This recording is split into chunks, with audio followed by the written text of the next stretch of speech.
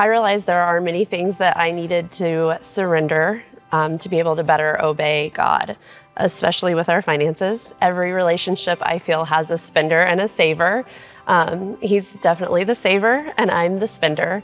I love to give, but sometimes I give before paying things I need to.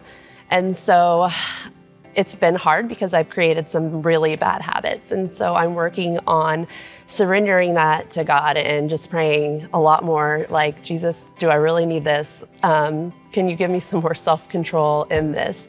Because I want to do what's right, because I want to be able to help those around me. I want to help those in my community. And I can't do that if I'm always giving into those impulses. I think there are lots of things I needed to surrender. One of those was personal opinion of what I thought I should give to God, what I thought I needed for my life, and to totally surrender to Him and let Him guide me in the choices that I needed to make. Something I had to surrender to obey God's direction was some control. I tend to have a lot of control issues, and I always wanted to be that frugal person who held on to everything, made sure everything was accounted for, but I feel like by giving up some of that control, God has showed me that there are needs out there that are surpass what I would need, and by giving it away, that it's helping someone else, and He's always come back and provided for me. So that stress of worrying about what if I give too much away is really not there anymore, because I know that by giving away, God's going to bless me even more.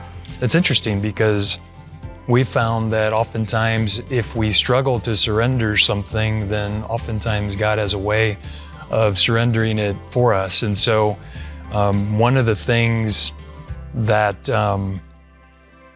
happened was I was unexpectedly downsized, and that instantly forced me to give up doing the budget and ask Carrie for help. It forced us to, it forced me to surrender pride and my ego, and I had to ask my wife for help. And that's when we decided we needed to go on a budget. We actually forced ourselves to downsize homes and learn to be content more with less. And that really did a lot in surrendering our heart and forcing us to really decide what we treasured more, not only in our walk with each other, but also with the Lord.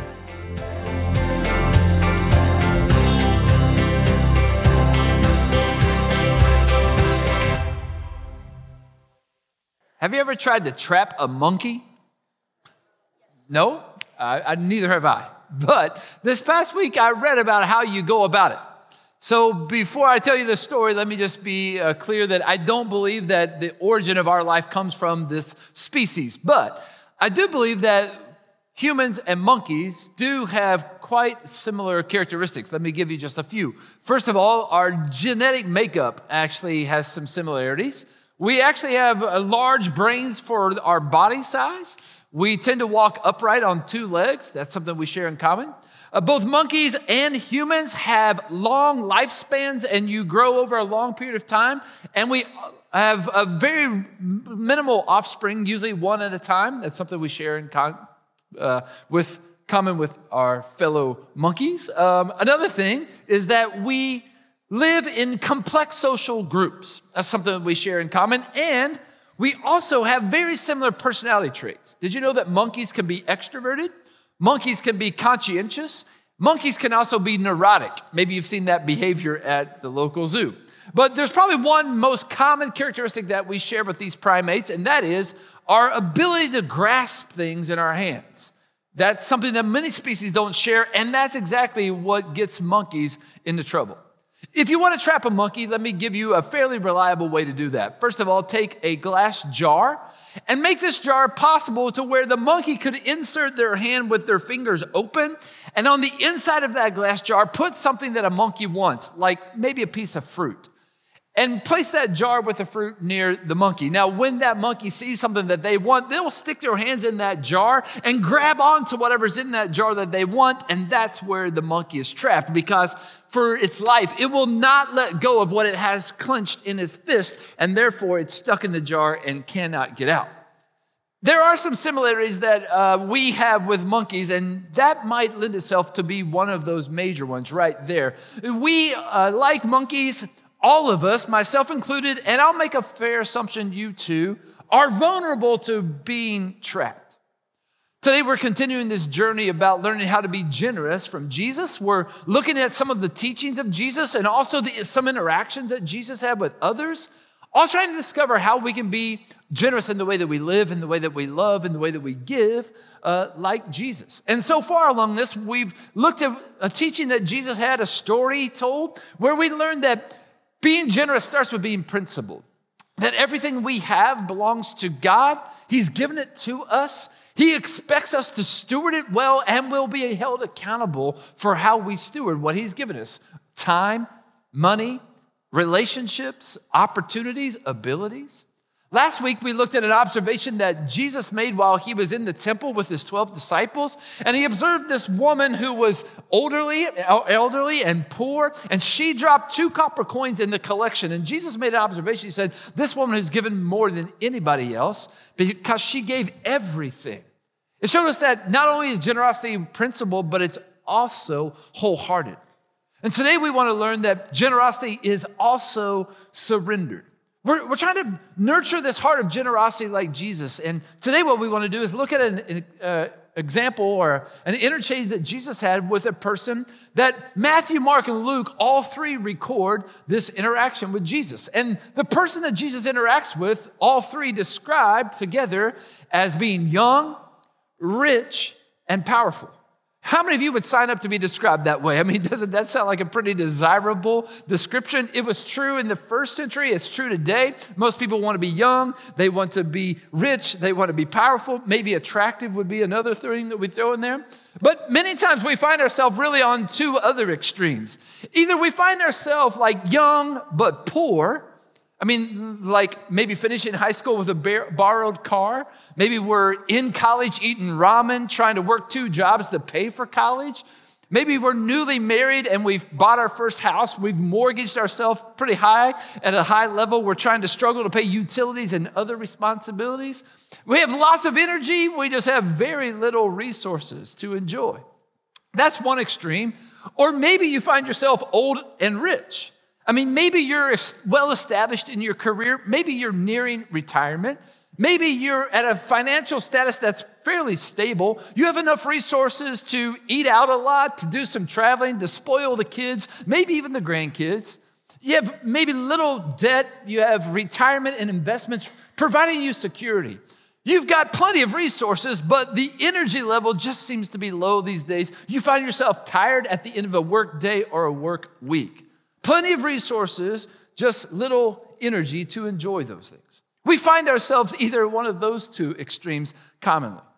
This past Thursday, we had a Q&A session for people under 40, but anybody could come, and we saw people all across the spectrum.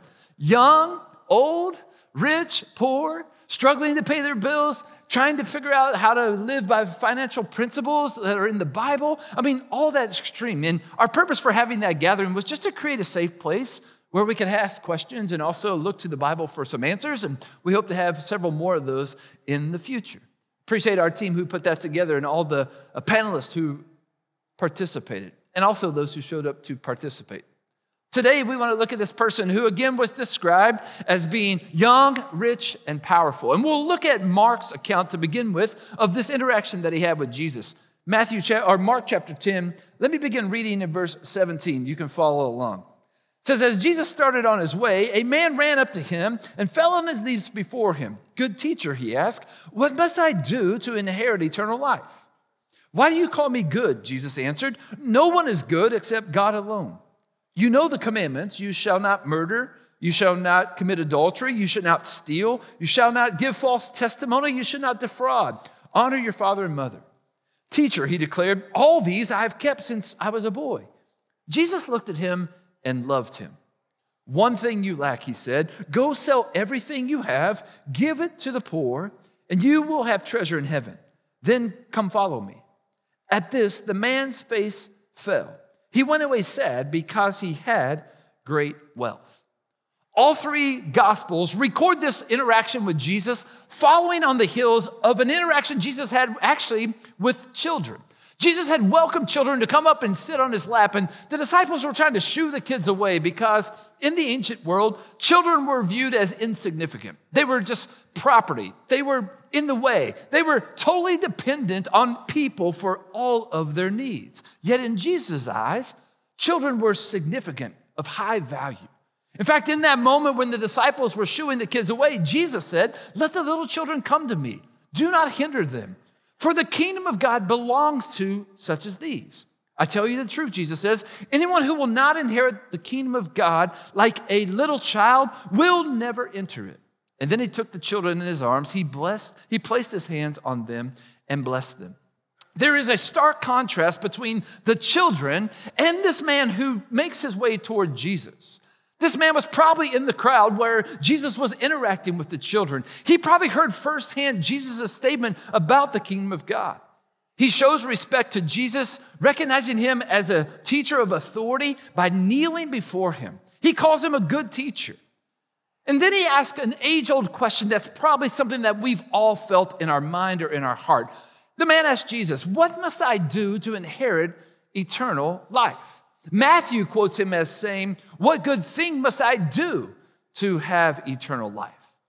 Jesus responds to his question with a question. Doesn't that just annoy you when your parents do that? Or maybe when the teacher does that? Well, it's actually known as a really strong teaching tool to engage the learner into discovery.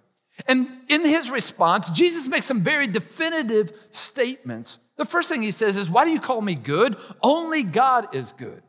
This could be a reference that Jesus is making to himself, that declaring that he is God, fully God. He is therefore fully good, fully perfect. It also might be a teaching moment where Jesus begins to help this rich, young, powerful person to understand that salvation or eternal life is not about what you do. It's actually about what's been done. We have to also recognize it's actually what will be done, because right now Jesus is still alive. He's not died on the cross or resurrected. But Jesus continues his response by pointing out that if you want to be good, keep the commandments. Now, that was a very Jewish theology. It goes back to the covenant that God made with his people through his servant Moses when he presented the Ten Commandments. And in that moment, Jesus rattles off 5 of the 10 Commandments, and he actually throws in maybe one that's not included: do not defraud. All of these that Jesus referenced were the common ways that people got rich in the ancient world. They could kill the person who was in charge and take their place. That's how they became powerful. They could steal from the wealthy. They could take a bribe to give false testimony. They could cheat others. Or they could even dishonor their parents by being entitled, demanding things, or even asking for their inheritance early, like the prodigal son did in the story that Jesus told. The man replied that he had not disobeyed any of these commands on his path to the current status he was experiencing in life. And I think that seems to be a pretty honest, sincere evaluation of his life. It's just misguided. The man replied that he had not been disobedient to all of these.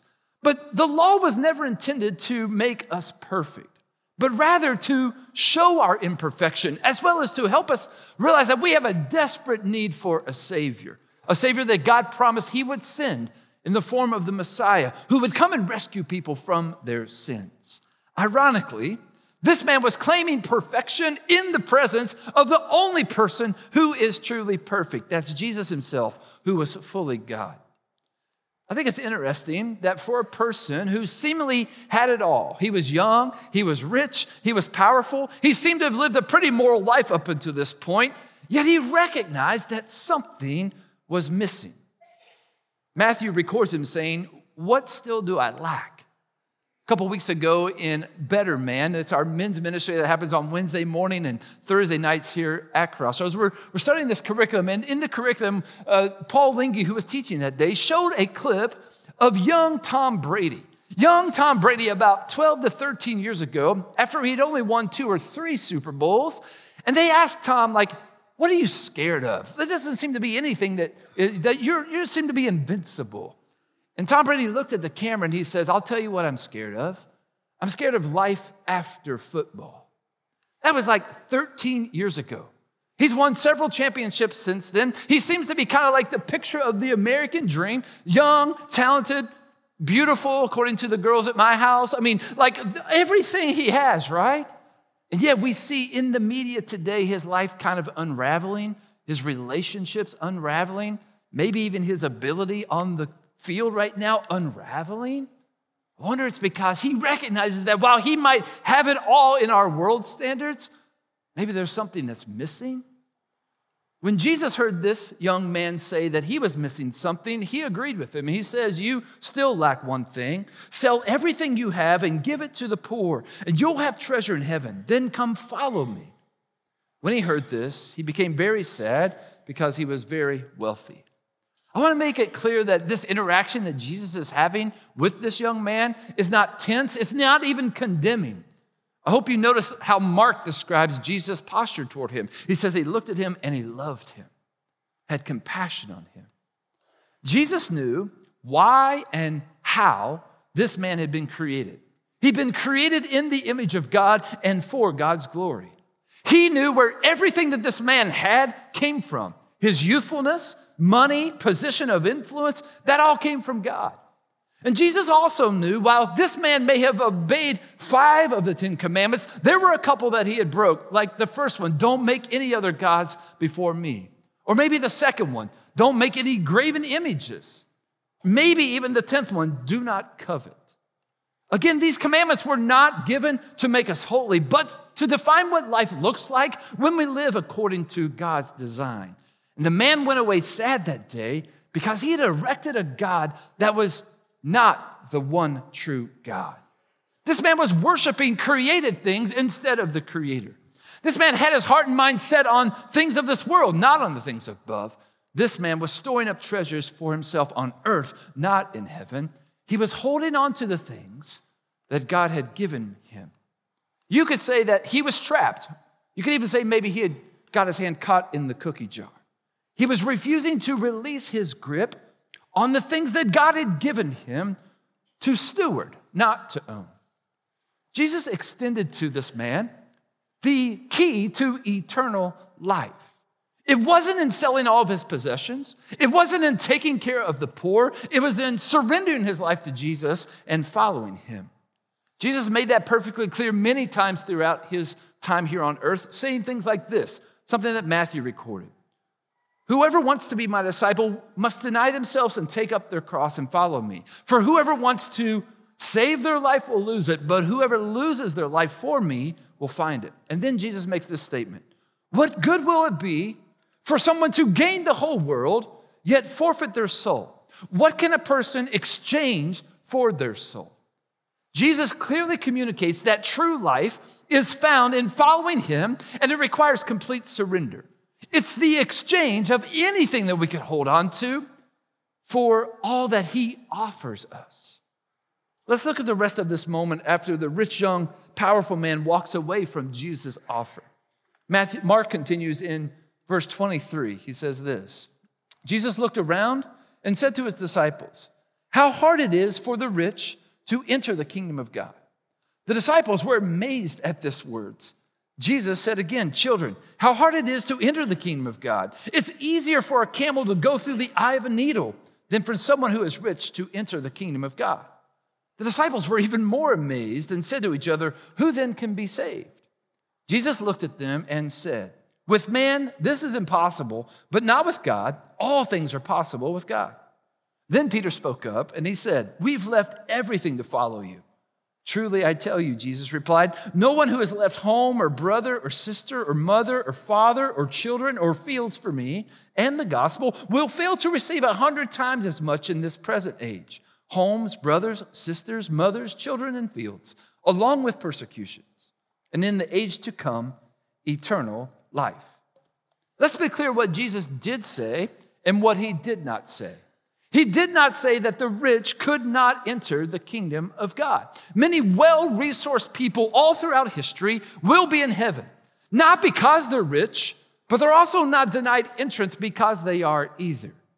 Jesus uses an illustration to make his point. He talks about the inability of a camel to go through the eye of a needle. Now, I've heard some illustrations that try to unpack this by saying, well, there's this wall around Jerusalem, and everywhere in this wall there are gates, and one gate is called the eye of the needle. And for a camel to pass through the eye of a needle gate, the camel must get down on all of its knees and take off everything off of its back. That sounds really pretty for preachers, but it actually isn't really what Jesus is saying, most likely. Another theory is that the eye of a needle, well, in this moment, there's a mistranslation. The word camel is actually a mistranslation of the word rope. It's hard for a rope to go through the eye of a needle. And that's really just trying to make something up. Again, what Jesus is really saying is it's difficult for rich people to get into heaven. And that leads us to ask the question, why? Why would Jesus say that? Well, I think the context of this moment gives us an indication. Remember, Jesus had just been welcoming children. He had just been pointing out that we must receive the kingdom of God like a child. Receive means that we can't earn. And children are completely dependent on someone else for everything that they have. Often those with significant financial resources find it difficult to understand that there are things in life that money just cannot buy. Those with significant financial means find it difficult to entrust themselves to anyone's care for any need. When you have something you want in your grasp, it is really hard to let it go. And that's not just true for money. That's true for anything that we might hold on to find our identity, our purpose, or even our security in other than God and Him alone. Our time, our family, our grades, our free time, our reputation, our accomplishments, our health, our position. Did you notice the incorrectly placed pronoun I used? Our, O-U-R.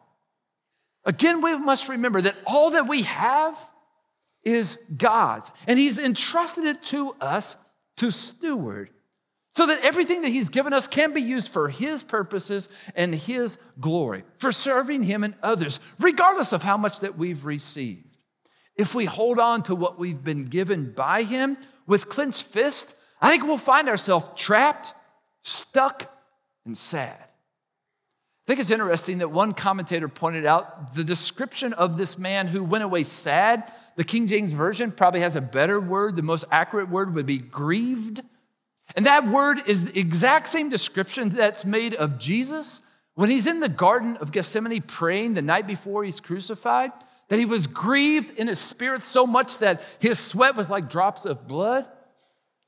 That sadness is represented by Jesus in that moment, that He is facing the most ultimate dislocation, the ultimate disorientation. In that moment, He was losing His true joy in life, the true meaning of His life, the true core of His identity. That was His intimacy that He had with His Father in heaven, because sin was just about to separate the two of them. That's exactly what happens to you and me when we allow anyone or anything to take the throne of our hearts instead of God and Him alone. Jesus' invitation to this rich, young, powerful man was to release the wealth that he thought would bring him meaning, purpose, identity, even security, and to cling to the only one thing that will, and that's Jesus Himself.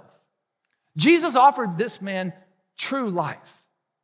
Paul quoted Jesus these words: "It's more blessed to give than to receive." It is really difficult to give when we have what God has given us so tightly clenched with our grimy fingers that we won't let it go. So we must recognize that God is the source of everything that we have: time, money, abilities, relationships, opportunities.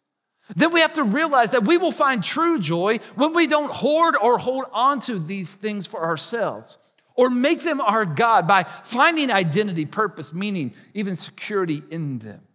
We become generous like Jesus. And we find the ability to release our grip on these things, or maybe better said, the grip that these things have on us. And we begin to release them by giving, by sharing them, by investing them into God's kingdom, investing them in serving Him and other people. That's where we find our true identity. That's where we find our true purpose, and that's where we find our true security, our true joy. The amount of the money that this man had was not the issue. The issue was this money had him. By asking him to sell all that he had, Jesus was forcing him to examine who's on the throne of your heart. With all his commendable qualities, this man still didn't love God with all of his heart. Possessions were his God, and they possessed him. Jesus was quoted in 2 different places saying these words, "No one can serve 2 masters.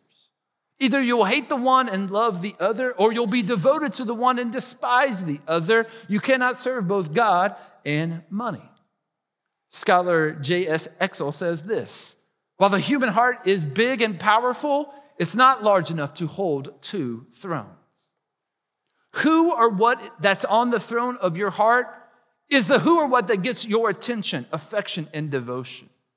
When Jesus is on the throne of your heart as Savior, we recognize that we can't earn our salvation, but we only receive it through faith in Him and His death on the cross.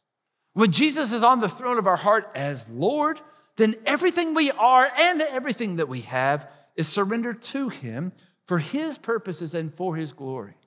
And putting Jesus alone on the throne of our heart is very difficult, and that's why I take courage in what Jesus said, all things are possible with God.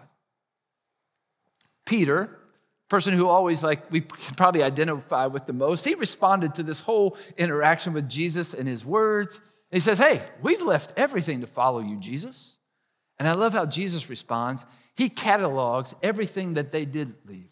Yep, you guys left your families, you left your jobs, you left your reputation, you left your relationships, you left all that to follow me. And Jesus says, in exchange for that decision to follow me, you have eternal life.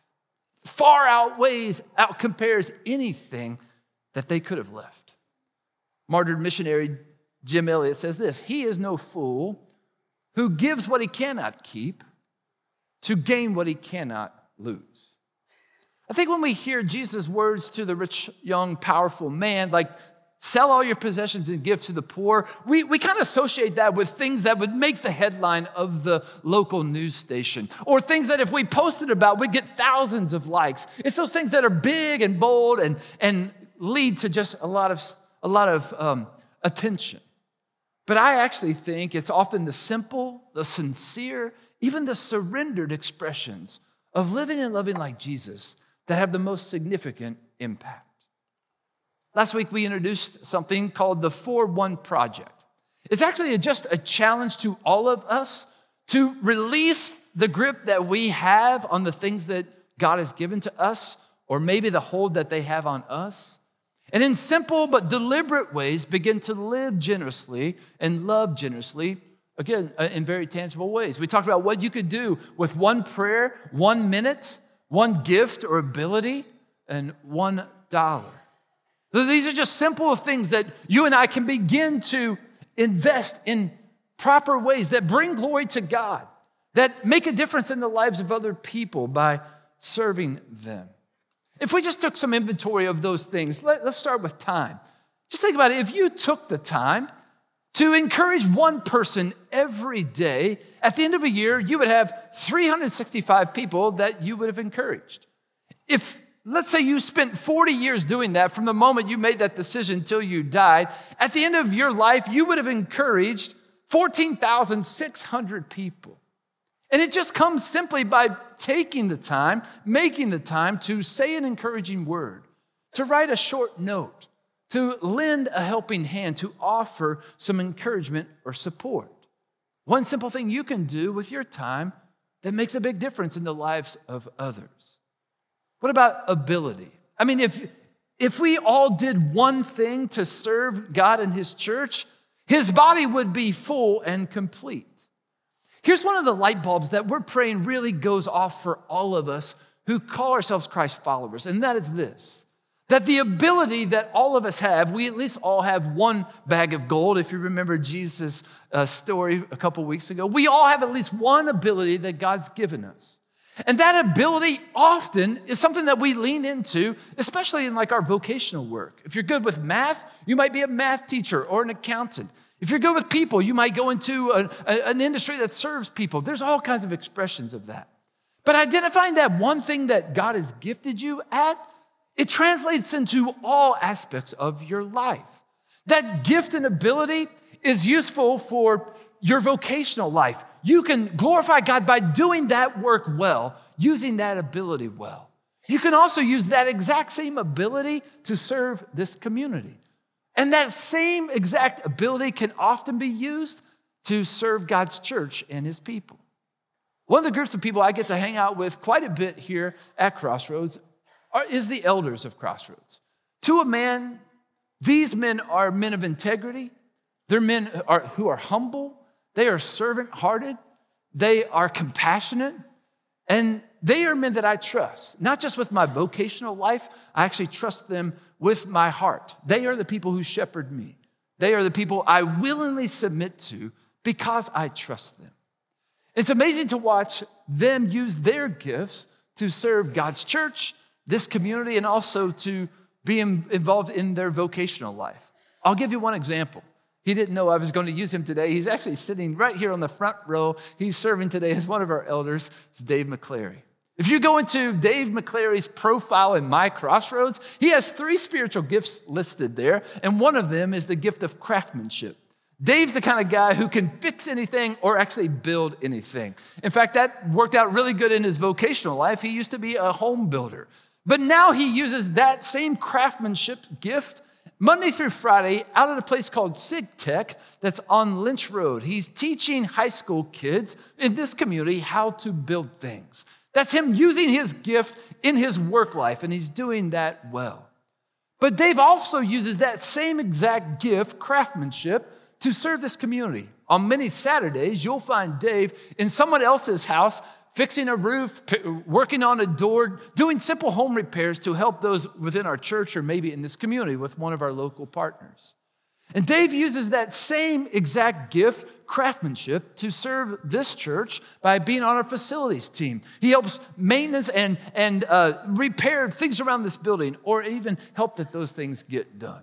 The same exact gift is used in all 3 of those contexts. And that's not unique to Dave. That's true for all of us. And so the action step is to identify how has God gifted you? And how can that gift be useful in your vocational life, in the life of this church, in the life of this community? And we want to help you. That third expression of living and loving like Jesus that we talk about, being sent, under that section of the roadmap, there's a tool that you can use to take an assessment of the gifts that God's given you and also make connection of how those can be useful serving God in this church, in this community. We also want to walk alongside with you. So those tools are available. You can find them at cccgo.com/info under sermon resources or under serve with us. We want to walk alongside with you as you kind of figure out how you can use the gifts God's given you to serve him and to serve others. What about prayer? You know, I'm often guilty of forgetting the prayers that I prayed until God answers them, right? I mean, we ask God for big things on a regular basis, trusting that he will provide our needs. And then we often forget, like, oh yeah, I forgot I even prayed about that. Or it just amazes us when we see that happen. At 9 o'clock, there was a young man who got baptized right over there in the baptistry. And when he did, I just said, thank you, God, for answering that prayer. It's a young boy named Joel that I've prayed for 3.5 years to come to faith in Christ. And to see it happen, it's like, yeah, God listens and he answers and he responds, and he'll do that with your prayers too. What's that one prayer that you would pray for a person, or one prayer that you would ask God? Be persistent in that prayer. Watch him work as he answers that prayer. And then what about money? I mean, if we all gave generously, then needs around us would be met. God takes what each of us gives, he brings that together to accomplish his purposes. I want to be clear, it's not an equal amount that God expects. It's equal surrender that makes him smile. All throughout the New Testament, Paul wrote letters to people to encourage them, and he points out how they are living out their faith. And he writes to the Corinthians a real strong challenge about growing in generosity. And in that letter, he actually refers to a group of people in the area of Macedonia who are being generous. And he describes them as being people who not only gave out of their ability, but they gave above their ability. And he tells the Corinthians, like, you were doing some really good stuff. You're smart, you're loving and compassionate, but I want you to be excellent in being generous. And then at the end, he gives them a motivation for that. He says this, 2 Corinthians 8. He says, you know the grace of our Lord Jesus Christ, that though he was rich, yet for your sake he became poor, so that you, through his poverty, might become rich. The motivation that Paul used to motivate the Corinthians toward generosity was the generosity of Jesus. Jesus was fully surrendered to God. He generously gave of his time. He made the most of every opportunity. He added meaning to every relationship. And he sacrificed his entire life for us. His generosity was prompting generosity of the Corinthians, and it should prompt our generosity as well. I love that the Bible also includes an interaction that Jesus had with another person who was described as rich and powerful. Nothing in there is written about him being young, but it is written in there about him being short. Luke is the one who records the interaction Jesus had with this man you probably know as Zacchaeus. In fact, in Luke's account of Jesus' life, they're actually back to back. I don't know that is chronological, but it's really intentional. This rich young ruler was given the same invitation that actually Jesus made to Zacchaeus. Zacchaeus, because he was short and because he was a tax collector, he had been an outcast his entire life. People viewed him as a cheat, a scoundrel, a sinner. But he heard about this guy named Jesus. And because he was so short, the Bible says he climbed a tree so he could see Jesus. But more importantly, Jesus saw him. And Jesus said, hey, Zach, after church today, I'm going to come over to your house for lunch. And the people who saw that, they were appalled. Why would Jesus be generous to somebody like that? But Zacchaeus climbed out of that tree. He walked to his house with Jesus. And in the midst of them enjoying a relationship together, unprompted by Jesus, Zacchaeus stood up and he says, I need to make a confession. I've not really kept many of those 10 commandments. I've cheated people. I've robbed people. I've been selfish. He just goes down this list of things that he's done to probably make his wealth. He says, but because of this generous love I've received from Jesus, I'm going to pay back 4 times anything I've stole from anybody, and I'm going to give half of all that I own to the poor. All because of this generous love that he had experienced by Jesus. And I love what Jesus says back to him. Today, salvation's come to your house. Not because of the money, but because of him saying yes to the invitation to follow Jesus. And Jesus then follows up by saying, I came to seek and save the lost.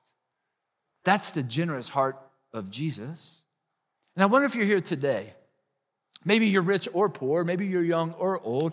It really doesn't matter. Maybe you fit into the category that we all have at one time in our life, and that's lost. Like sinner, like disobedient of all 10 commandments. You know very well the way that you've not followed God's way. And yet what Jesus doesn't say is get away from me. He says, come follow me. And that invitation is available to you today. And my prayer is that if you've never surrendered your life to Jesus Christ as Savior and Lord, today would be that day where you said yes to the generous offer of our God to overwhelmingly shower his grace upon you. Maybe you've said yes to that. And right now you found yourself maybe feeling a little trapped. You've held on to some things that really belong to this world, the things that will not last. Maybe you just need to release your grimy fingers off of all that God has entrusted to you. When I hear the story of these men in the Bible, I see more a reflection in the mirror than anything. And here an overwhelming challenge and conviction by the Holy Spirit is like, continue to live and to love like Jesus who gave generously. And I pray that that would motivate all of us. Jesus' generosity, to live and to love and to give like him. If you need some help figuring out how to do that, how to say yes to Jesus for the first time, or maybe just prayer to surrender your life more to him, Dave and I would love to meet you up front. We'd love to pray with you.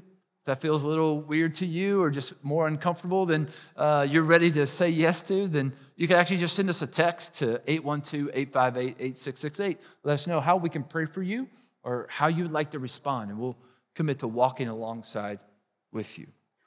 Would you pray with me? Let's pray together. God, I'm grateful that you are a generous God. You could have created the world for yourself. You could have made us your slaves. You could have withheld things that we need, even a Savior, but that's not how you roll. God, you have given more than we ever deserve. And you continue to do that. You want what's best for us.